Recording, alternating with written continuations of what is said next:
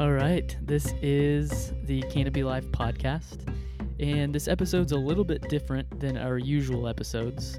Christy and I are not actually in the same room together. No. We are recording online and worked hard to get this set up so that Christy could communicate everything that is going on with Canopy Life here in the US and in Kenya, given our current circumstances.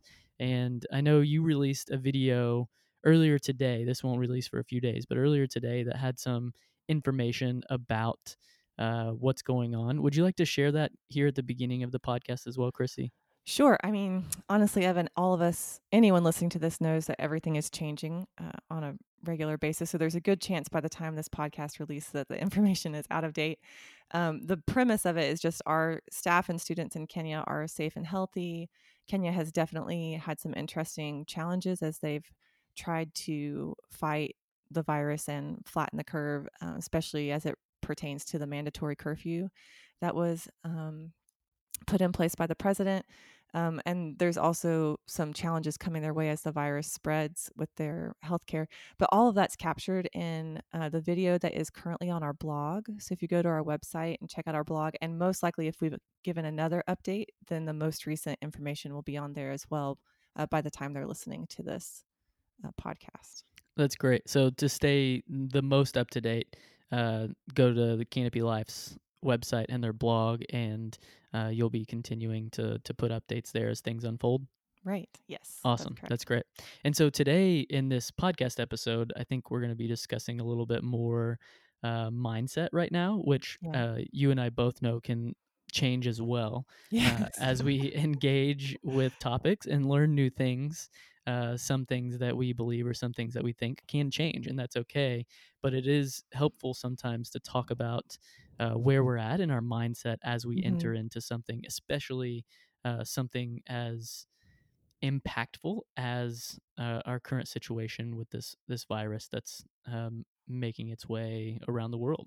Mm-hmm. So I know you sent over kind of this outline of things to talk about, which I absolutely love, by the way.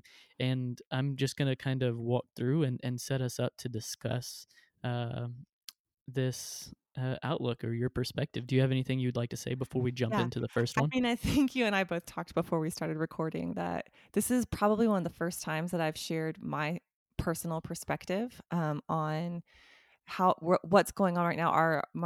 As a leader, all of our perspectives dictate our decisions, where we're coming from, impact how we make decisions. And I actually spent the first couple of weeks of um, the shelter at home or the social distancing, just absorbing information and processing, like I'm sure a lot of us were. And as much as I try to not share my personal opinions or perspectives, I mean, there's so many opinions out there right now. I'm sure that mine doesn't matter.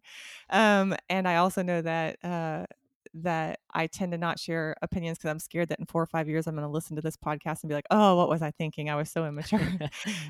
But I do think as we're all, I mean, this is unprecedented, right? That we're all processing the Hmm.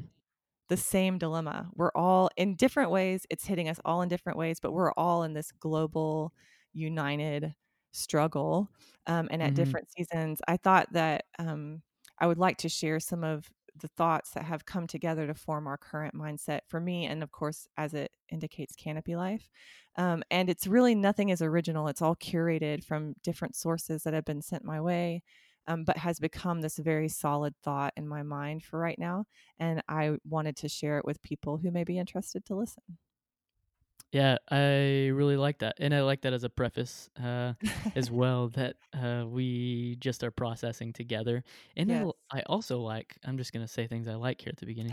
I like that whenever you say we or I say we, currently that doesn't mean the United States. It means Yes. humanity, it Yes. means us as a world. And that's a really Yes. cool thing to be able to think about when I say we. And I don't Yes. know any other time in my life that I've said we and it Yes. meant all of humanity together. Yes. So that's I just, yeah, go ahead. Sorry. No, I was going to say I agree. I do think that some of the things I'm sharing, I probably process specifically through the perspective of a young entrepreneurial nonprofit leader who's a believer. So I know that the way I've processed it is different than others, but I do think we can all learn from the way that we're processing what we're going through as a globe. Yeah, absolutely. I totally agree. Okay, so let's jump into it. Sure. This first idea that we're going to discuss is there's a lot coming, and things may never be the same. Yeah. Whew, this might be the hardest part. I'm just for anyone listening, just hold on tight, and I promise you, this is going to get to. I consider this a very hopeful thought, but I know it can be. It also has a lot of other weight to it. I was sent an article. It's honestly was sent to me by several people, so I think it's probably circulated. And we will be sharing links, by the way, to all the articles that we mention in the blog, where you can also find a recording of this podcast. But the title of the article was Leading Beyond the Blizzard, Why Every Organization is Now a Startup. It's by Andy Crouch and Kurt, I think his name is Kyle Hacker, and David Blanchard out of Praxis. Praxis is a incubator for redemptive entrepreneurship. So they help people get their amazing ideas off the ground, and it has a very theological basis to it. And Andy Crouch is actually the theological and cultural partner at Praxis, but he co-wrote it with one of the board members and also the co-founder of Praxis. And really what this article, it's very long, but it is worth the read. And what it speaks to is how our mindset, like how we are all viewing this pandemic. And he was trying to make the point. I keep saying he because I guess I consider Andy Crouch the main author. I don't know that for sure, but it was written in a single voice, so so I'm assuming. But that this is, he kind of used the analogy of a blizzard, that a lot of us are hunkering down, like this is a temporary storm, and if we can just hunker down and get through these weeks of social isolation or even sheltering in place, that we will everything will return back to normal. We just need to, get through this season, and then the blizzard will stop and we'll get back to normal.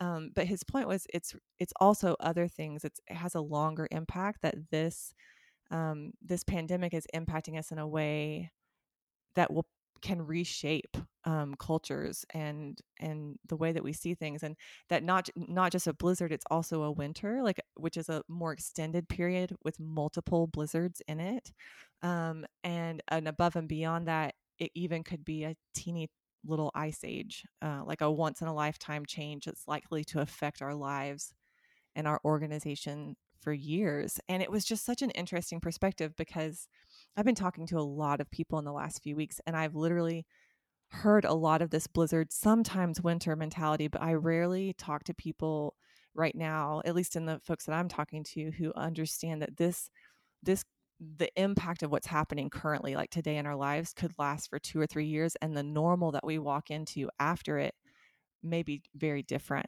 than what it was before. And I think the reason we're having a hard time wrapping our head around that is because that brings a lot of grief with it, especially right now when there's a lot of stress on people's lives. There's a lot of anxiety and uncertainty. So they don't want to anticipate that anxiety would last for a little ice age, right? So you just Absolutely. automatically, for the sake of survival, you cut off that mentality. And that's not what the article was saying at all. I actually found the article to have a lot of hope in it, in that he's not saying that the anxiety and stress level that we're under right now is going to last for years. He's just speaking to the fact that there's no way we as a globe can go through this heavy of a blizzard that will probably stretch itself into a much longer period of time globally, especially when it comes to the economy, and when it comes to politics, when it comes to the way that our businesses run and structure. There's no way we can do that. We can go through that and not have to adapt the way that we are thinking and living in order to make in order to receive the new normal. I guess I feel like I'm talking around in circles, but he's just talking to the need to immediately innovate is going to be critical, and Right. especially for leaders, we need to be able to kind of forget our current playbook, is the way he puts it, and rethink our mission and the assets we have on hand, and even the community we serve. Like, how do we change how we serve them? And you're seeing that already, right? Like, we're only 3 weeks into even social distancing. I know that Georgia is about to begin a statewide shelter in place today as we're talking.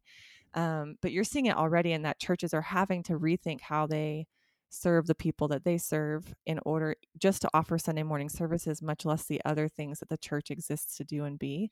And you see businesses pivoting, trying to figure out how to serve their clients with under the current challenges and circumstances. And some businesses are doing that really well, and some are really struggling to do that. Teachers and schools are having to do that, to figure out under our new challenges, how do you pivot to serve the people in the community that you are placed in as a business or a leader, to serve. And so I just thought it was really interesting, the importance of getting our minds wrapped around not the likelihood, but the very real possibility that this is a much longer storm. It's a little ice age as opposed to just the blizzard we're in now, or the winter that we'll be in still in 3 to 6 months, you know? Yeah, yeah. So the terminology or the language used here has been really helpful for me after you sent it over. Uh, I think I've gone through the process. I can think back to days because we're still so close to everything changing and it's Right. happening quite rapidly. I know the day that I went from thinking this was absolutely nothing to Yeah. thinking it was a blizzard, and then the day that I went from thinking it was a blizzard to thinking that it was, or is it a winter, or yeah, winter's next. So then Yeah. a winter, and then the day that I was like, "Oh no, I think I might be thinking that this is an ice age, or it could be an Yeah. ice age," and Yeah. it I maybe fluctuate between those still, but the language and how to approach talking about such a thing is really cool. And it Yeah. makes me think about something Father Richard Rohr talks about, which is this idea of moving from orientation to disorientation back to reorientation. Mm. And I don't want to go too deep into each of those because I think we're moving through that here in this conversation. But what we had before this was orientation, it was stability, it was this time of what we would consider normal. And we now are in this time of disorientation. Mm. And I don't think that word even needs to be described right now. Everything is quite disorienting, Yeah. as whether we're reading the news, talking with family, or not being able to go about our lives as normal is pretty Mhm. disorienting. Um, and there is hope in this whole thing with reorientation, but disorientation doesn't just mean a winter or a blizzard. There's the Right. potential of what you're talking about in this language used in the article of a little ice age. Yeah. And so I really like that. And it leads so well into dealing with disorientation, what I would call it, or dealing with the possibility of a little ice age, Mhm. which is the idea of grieving, Mhm. allowing ourselves to grieve Yeah. this loss of what was normal. Yes. Well, and I think that the article just speaks to it so well. I'm going to just straight up quote it right here. It says, "The creative potential for hope and vision is unparalleled right now, but paradoxically, this creativity will only be available to us if we make space for grief and lament." And I really do think that much of our culture really struggles with that. Speaking from the American culture, we struggle with holding grief and lament and hope and vision in the same moment. and Mm, and so much of what I've read is that in order to move forward, we're going to have to learn how to hold both, like how to have hope and also be struggling. And I think that due to some of the downsides of Western theology, especially American theology, there's so much. Ooh, we're going to get deep on this one. I might have to pull myself back out before I get in over my head. But there's so much associated with, if things are, God is blessing you if things are going well. And mm-hmm. so, and that's not bad to believe, except for the other side of, when you're grieving or when things are not going well, then God must not be blessing you. Like, and that's where you see so many of these posts about God, God's calling us to repentance, and that's using scripture. There's truth in the scriptures that are being used, but it's like this idea of, like, lament and suffering can be a part of God's presence, and there can be hope and vision in the middle of grief and lament. And like, one of the quotes from the article is that it is actually the heart of the Christian faith, is to not separate those two things. That grief, and this is a quote from the article, "Grief and loss go together in the Christian faith with vision and hope in a singular way, because they are the story of the cross and resurrection. There is no greater Absolutely. grief than Calvary, the crucifixion of the very Son of God by the ones he came to save. There's no greater hope than Easter, and the risen Lord of Easter made himself known to his disciples by the wounds in his hands, feet, and side." So, I mean, like, and how appropriate is this that we're going to be releasing this the week of Easter? Like, Right, it's right, just and like, that we're experiencing this disorientation in a time of yes, Lent. I mean, yes, yes, we've been practicing this, in our church calendar for years and years and yeah, years, yeah, being able to engage with grief and lament yeah, and sadness and unknown, It's Yes. built into our calendar, and we know always that there is hope on the other side of that, Yes.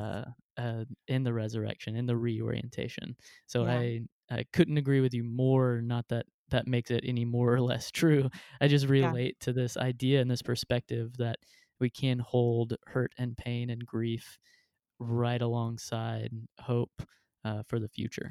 Yeah, and I think that's just gonna be such a critical tool that none of us are gonna do well right now, but to learn, because things really may not ever be the same. I think when I and just gonna hop back for a second before we move into this grief a little further, the idea of, the little ice age or the event that changes the way you understand our lives and our organizations.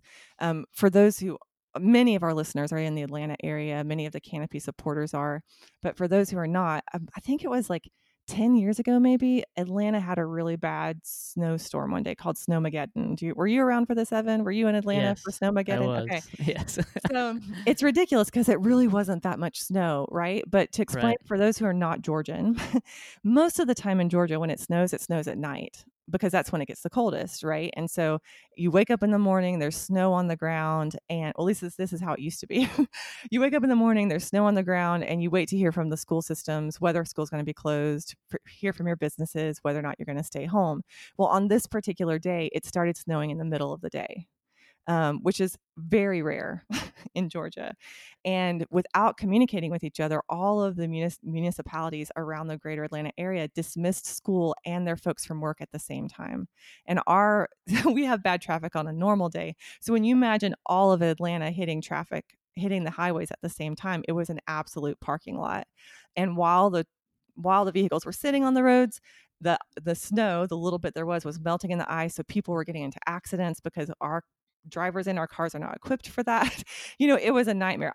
For me, like, I don't know what your Snowmageddon story was, Evan. I live 20 minutes from my place of work, and it took me 8 hours that day to get that 20-minute ride home.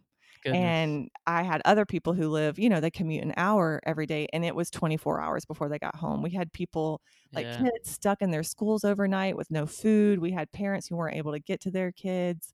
I mean, there were people having babies on the highway. Like it Yeah, was, yeah. thank goodness and I don't know the official like death count, but I don't think it was very high for that event, but it was something Mhm. we communally experienced, right? Like a hard Right, hit. right. And Yes. now, and everyone jokes Atlanta for this, right? But now anytime there is a hint of snow, like even there is the thought that there might be snow, schools are canceled the day before. People let their employees stay home from work Right, in order right. to be there for their kids. So when you imagine that one day having such an effect on our culture, parents complain about the number of snow days our kids end up having, and there's never any snow because it never ends up snowing that day. But school was canceled the day before, or the half days where they don't go until later in the morning to make sure it's not going to snow. I mean, one event that affected our Atlanta culture that way, and now globally, we're having such a disruption. You just can just imagine what the future may look like when other viruses pop up that may not be anywhere near as Right. stealthy or mysterious or deadly as COVID-19, but like what will become the norm of, oh, hey guys, we're just going to social distance for a week or two, or hey, why don't we work from home for a month? Like you can just Yeah. imagine some of the possible reactions when a whole globe has experienced the aftermath of having to socially isolate in order to protect from a virus. And who knows what that ice age could really look like. But the point of walking into a new normal, we need to be able to handle some grief, because I do think things are going to never quite be the same. Now, hopefully not as dramatic as what I've just described of like, every year we have a month of social distancing or whatever. The hugger in me is just not going to be able to handle that, but we need to learn how to embrace our grief, because there's definitely not going to be a new norm. There's definitely going to be a new normal when everything comes, when the stock markets are back up and travel's happening again and businesses have um, you know auto balanced out, and this virus is gone. There will still be a new normal on the other side, if nothing else, because we've all gone through this together.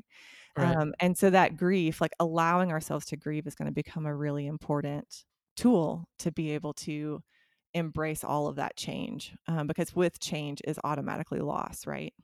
Right, right. Yeah, missing so I've heard it put by another spiritual mentor of mine that I follow that uh, big source of our suffering as a people is wanting to go back to something that we used to have. So Yeah. the example he uses, people think about their high school days and how good life Mhm. was, and they spend the Yeah. rest of their life suffering, wishing that they had or could recreate in some way what they had Right. back in high school. And so this idea being, as we move forward, we will need to grieve the loss of our high school days, of this pre-2020, pre-COVID-19, those days that we had, how we handled things. It's Yeah. going to look different, and Yeah. it's going to be a source of suffering to wish that they were back. Right. And the way through that suffering is through grieving. Right. And this is starting to feel really heavy, but I want to speak to this with so much hope because grief, while a challenging thing, is a really healthy thing, right? There was a probably even more circulated than the blizzard leading beyond the blizzard article that I was referencing is this Harvard Business article. Yes, The title was "That Discomfort You're Feeling Is Grief." It was by so good. Scott Baronato. It was an interview with David Kessler, who's basically like he owns grief.com. Like he's the world's foremost expert on grief. And Yes, it was just a that's the new good way to say they wrote the book on it, as if they right? own the domain To name own the for it. domain. That's But he good. actually did co-write several books on, the original thoughts around the 5 cycles of grief. And he speaks to that. He was like, we feel the world has changed, and it has. And while we know that this is temporary, it doesn't feel that way. And because deep down we realize things are going to be different, like they will be different. And it was just such a good article, because I think when you can put words around the different kinds of grief, it really helps you understand. Because for me, I mean, everyone's asking me and my husband how we're doing, and I don't have kids at home. I'm not having to do my job with a toddler hanging on my ankle. I'm not having to suddenly figure out how to homeschool. No one in my family's health has been impacted. Some of their jobs have been impacted, but as a whole, my personal world, it has been there's minimal loss right now. And we feel like Canopy Life is so well prepared right now because of the generosity of our supporters to navigate this storm with at least some options, whereas other nonprofits don't have that ability right now. Because of the way that they serve, it's too limited to continue their programs, or because of their funding. And so I have felt really blessed, and yet I've felt this like sense of sadness in everything. And that article really helped me to put some words around the kinds of things that I'm feeling. Like, why do I even feel grief when I don't think I've lost anything? But he speaks to anticipatory grief, like Mm, that feeling we get about what the future holds when we're uncertain. Like we kind of know something's going to be lost. There's yeah, been a loss of like kind of safety and security. Um, the collective grief that we all experience. And he speaks to the traditional 5 stages of grief, which is denial, anger, bargaining, depression, and acceptance, and reminds us that these are not linear, right? That yes. we move forward and backwards. One day, like I'm like, okay, we're gonna come out of everything's gonna be great. We're gonna have baseball back by June, right? And then the next day there's this frustration, that things are just continuing. I think especially when we're in our homes and there's boredom, like you can definitely see people bargaining bargaining. Right, um, right. but they're not linear, and even remind us that unhealthy anticipatory grief is actually anxiety, so you need to be very aware of that. Like there's a difference between the grief that comes when you're aware that there's going to be loss, and then that higher level of anxiety that can be very unhealthy for you, whereas grief is a healthy process. um, Yeah. uh, And I would even say I don't know too much, or I'm not a psychologist or anything, but I've dealt either. with grief in my own life Right. for at quite a deep level, I will Yeah. say. And so this idea you mentioned awareness, and I think that's key enough to point out uh, what you're saying here. The awareness of the grief process Yes. is enough to change a healthy grief and an unhealthy grief, or distinguish between the two. It's Yes. enough to get you out of this anxiety place Mm. into the process Yeah. to see what's going on inside and identify it and call it out and Yeah. feel it deeply. Yeah. And that is the difference, I think, between grieving and having an anticipatory grief that you're talking about, Mm. and having an anxiety about the future. Right. And even whenever, so this article is one that I got, and I'm glad we're talking about today. And the idea, same thing here as I talked about the last article, the language of saying, "Oh, I remember when I was in denial." And I Yeah. remember being angry Yeah. about this, and I remember bargaining. And in fact, I've probably felt all three of those things today to the nonlinear. Right. Part of it is I continue to have these thoughts and have these feelings and grieve what is happening in our Mhm. world, Mhm. and move through that. So I Right. love this language that you're putting to it, Right. and not just for individuals, but for businesses as well. And I think Yes. your perspective here is not just as an individual, but as a Mhm. leader who is leading an organization into an unknown future, Right. trying to figure out how to deal with grief in those areas. Right. Well, and I think you just hit on something so important is that there is, and I don't know that the article speaks to this, but there is a very tangible grief on behalf of other people, right? Yeah. Like, and for me, like I think my actual grief in this has ramped up over time in that like I'm now starting to grieve the potential impact on Kenya. And who knows, by the time someone's listening to this, we may know what that is. But right now, there's just all of this. It's almost, I don't want to call it impending doom because that is not possible when Jesus is present. But I'm already grieving the potential impact on this country that I love, or when you hear Hmm. about kids who are stuck at home right now in abusive situations, or, um, some of our most amazing supporters live in Jonesboro, Arkansas, and they had a tornado last weekend. It ripped through the city, Goodness. and they're having to rebuild their homes in the middle of a pandemic. It's just like you just grieve for people and for just the brokenness that we're all experiencing right now.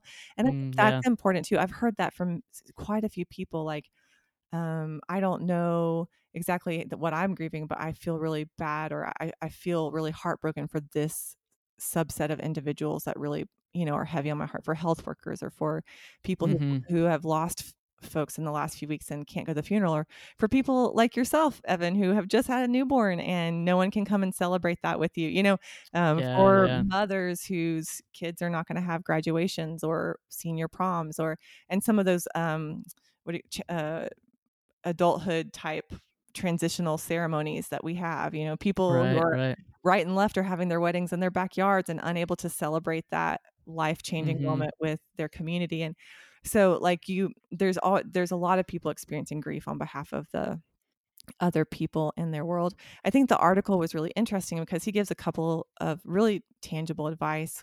One is balancing the things you're thinking about, which I actually want to talk about later on in this conversation from a biblical perspective.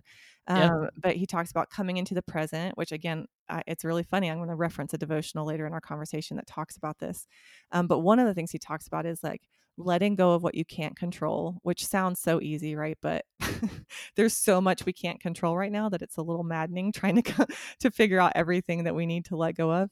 And that's part of that kind of acceptance. But one of the most strong points that just resonated with me was to stock up on compassion. And Mm. I have just experienced this again and again in the last few weeks because all of us, I don't know any season in my life, and I'm not sure many people can, when everybody is experiencing some sort of grief and are moving in and out of those stages, right? Right, And right. as we're reaching out to work together or to problem solve together in the midst of a new normal for now, like how to engage, how to be socially active, how to serve one another, how to do school, how to get projects done at work, we're daily rubbing up against other people who are in a different stage of grief or even a different mindset of blizzard winter or ice age, right?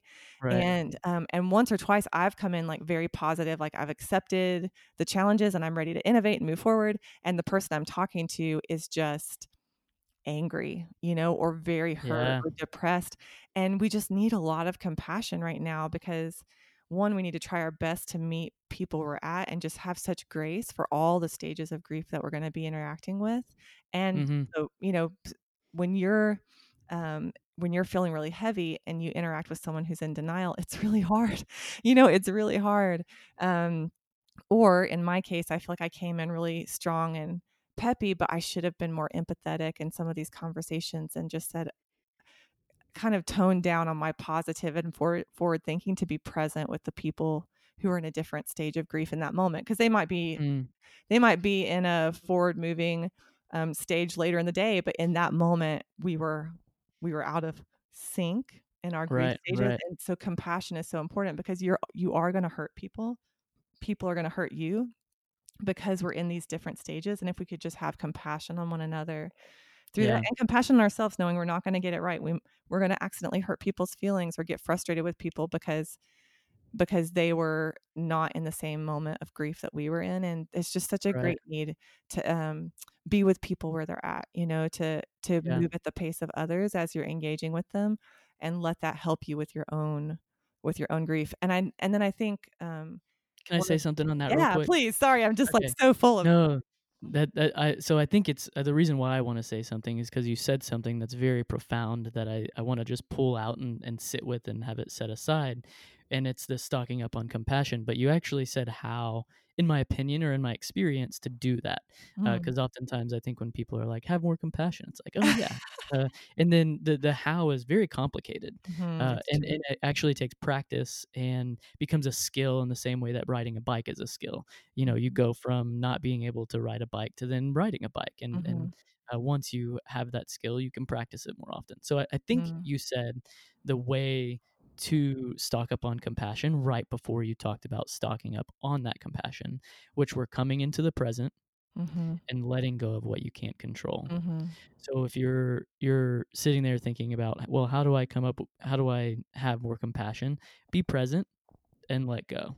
Mm. And I think that often leads to a compassionate response to the people that you're with. Yeah. No, that's very, very true. Yeah. Um, Okay. So I stopped you right before you were about to jump no, into well, this it this just next part. you just made the point, really, is that he in this article, and no, I mean that in the best way, because it just flows naturally into the fact that Kessler in this interview talks about this sixth stage of grief, which is finding meaning. Like, Mm, I do think that as we're all moving through this grief, sometimes we kind of try to skip ahead to the meaning in order to help us find acceptance. And every now and then that will happen.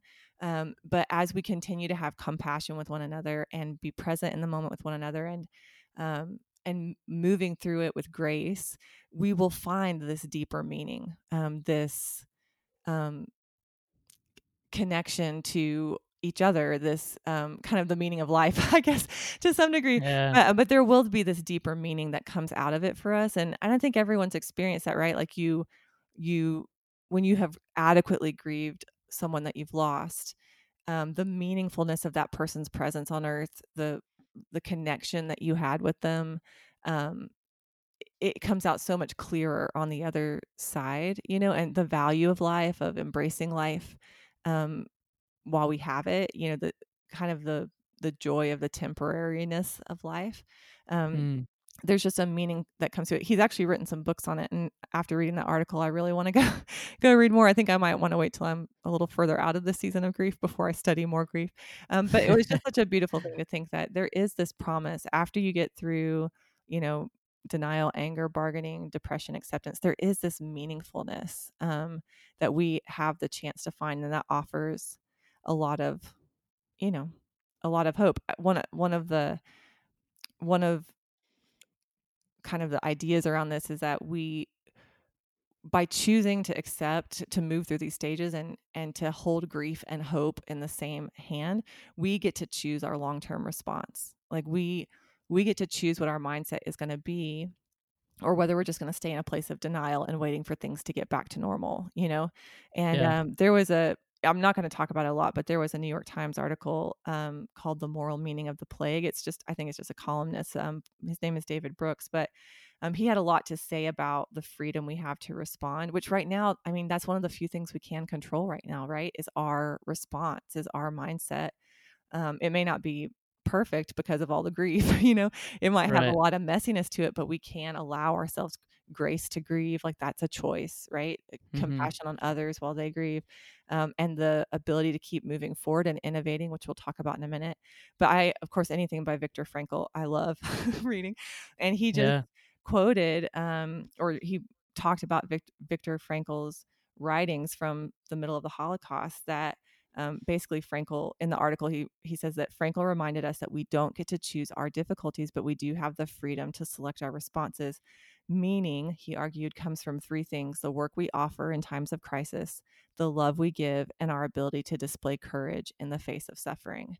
And I think like that's the meaningfulness that we're going to discover as we continue to lean in together and move through grief together. It's how we're going to be able to hold hope and vision and also lament at the same Yeah. time. It's because we'll begin focusing like, okay, what good work can we offer in this crisis? You know, like how much Right. love can we give, not just in this crisis, but ongoing? And what is our ability to be courageous in the face of suffering? Like, how can we rise up together, and how can we find that trust inside of ourselves, you know, that trust in God, that trust in our fellow man, that will help us to act with courage in the middle of a time when there's literally global suffering on various levels, you know. And it Right. just kind of Right. brought this like fullness to that thought for me of the kind of meaning that can come out of allowing ourselves to grieve.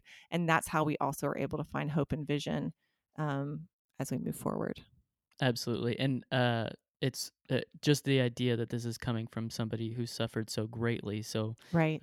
somebody Right. who understands suffering in ways that those of us, most of us, cannot relate to. But Hmm. in the small ways, comparatively, that I've suffered in my life, I would say that they have provided the most meaning going forward. Right.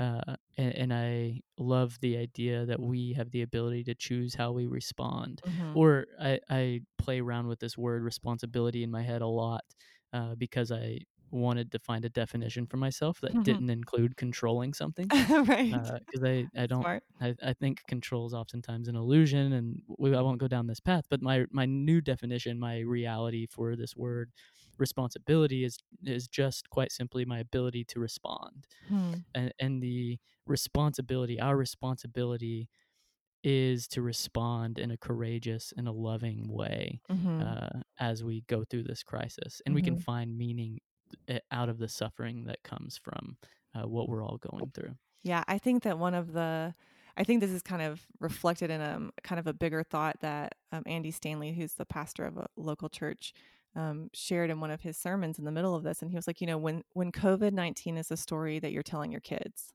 about that first pandemic, that hopefully only pandemic, but that first global incident, that when that's a story you're telling your kids, like what's the story? Like what is going to be your story in the middle of that? And I think that's just an example of how we're already, by looking for meaning now, it will also help us to move through some of the suffering and grief that we're experiencing on various levels, you know, is search for that now, define it now, and it will also find you on the other side of it. So Absolutely, yeah. Okay, so the next, do you want to move on to this next well, point here on mindsets, or do you have more on this I think long-term we had response? talked about possibly breaking this into two Yeah, different yeah. segments, and I think that we've given them a lot to chew on. We've really given you guys a lot to chew on. Hopefully, you'll have time after listening to this to dive into some of these articles. You can find it on our blog, and then we'll ramp up in our next podcast. We want to talk and move forward into like why our mindsets are so important, why the words we're choosing are going to impact how we lead through this season, and also kind of go back to how do we make sure that our imagery of the future and is not one of anxiety. How do we learn from some of our past seasons in order to find positivity? Where does all that positivity and vision and hope come from, and how to make sure that's included in everything? So as we process through the grief, where do we start putting tactical skills and thoughts and mindset practices into holding on to the vision and hope that's in Christ as we move into the future? I would love to talk about that on our next podcast. Okay, let's do it. Yeah, I think that's a great place to end here. So tune in next time. Tune in to the next episode where Christy and I will kind of jump into new thoughts on this.